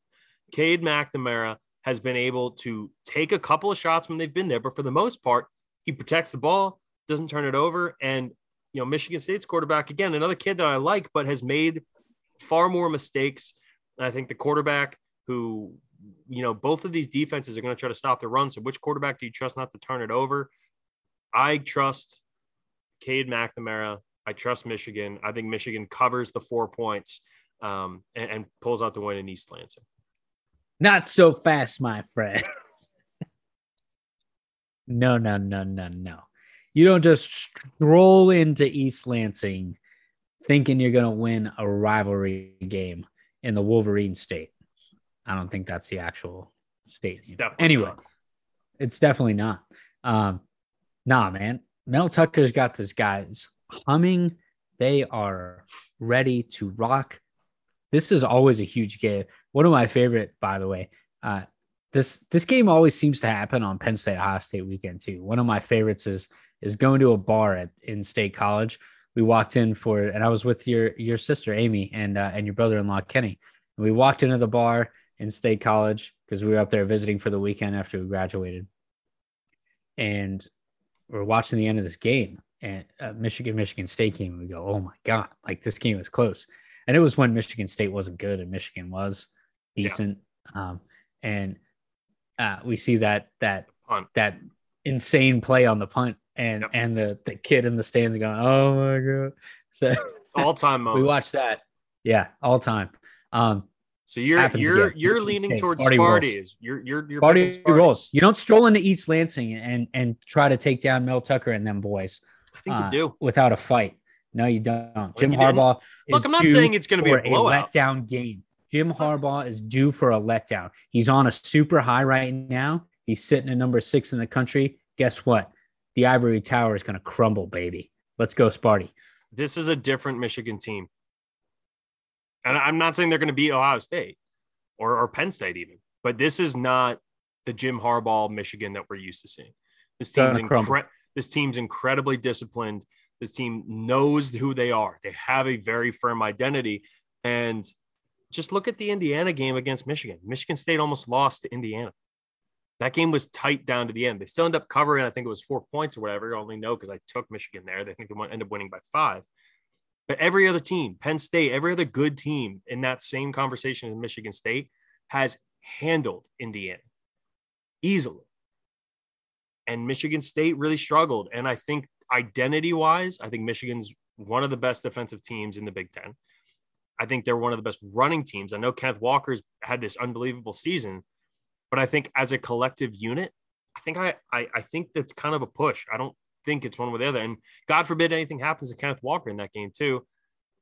I'm with the Wolverines. Give me some John Harbaugh. Get my khakis out. Jim Harbaugh. Whatever. Harbaugh. One of them. All right. They both stink. That's all we got. That's a pod. Thank you all for listening and subscribing. And I was going to say clicking that bell, but there's no bell. You know what time it is. You know what time it is. They should have a bell for Spotify.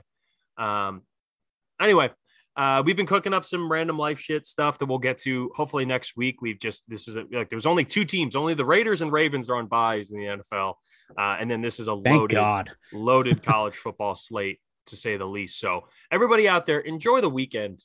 We are in perfect fall weather territory. I will be up in Philly, which I'm really excited about. Nice. I'm going up Saturday morning, hopefully see my sister and my brother-in-law, grab some breakfast. And then I will be, I have some time to go. I got a Halloween party on Saturday night.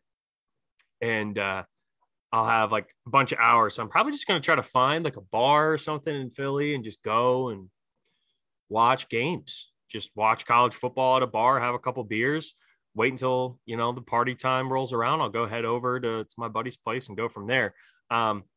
So hopefully we'll be able to watch the whole Michigan State game in its entirety.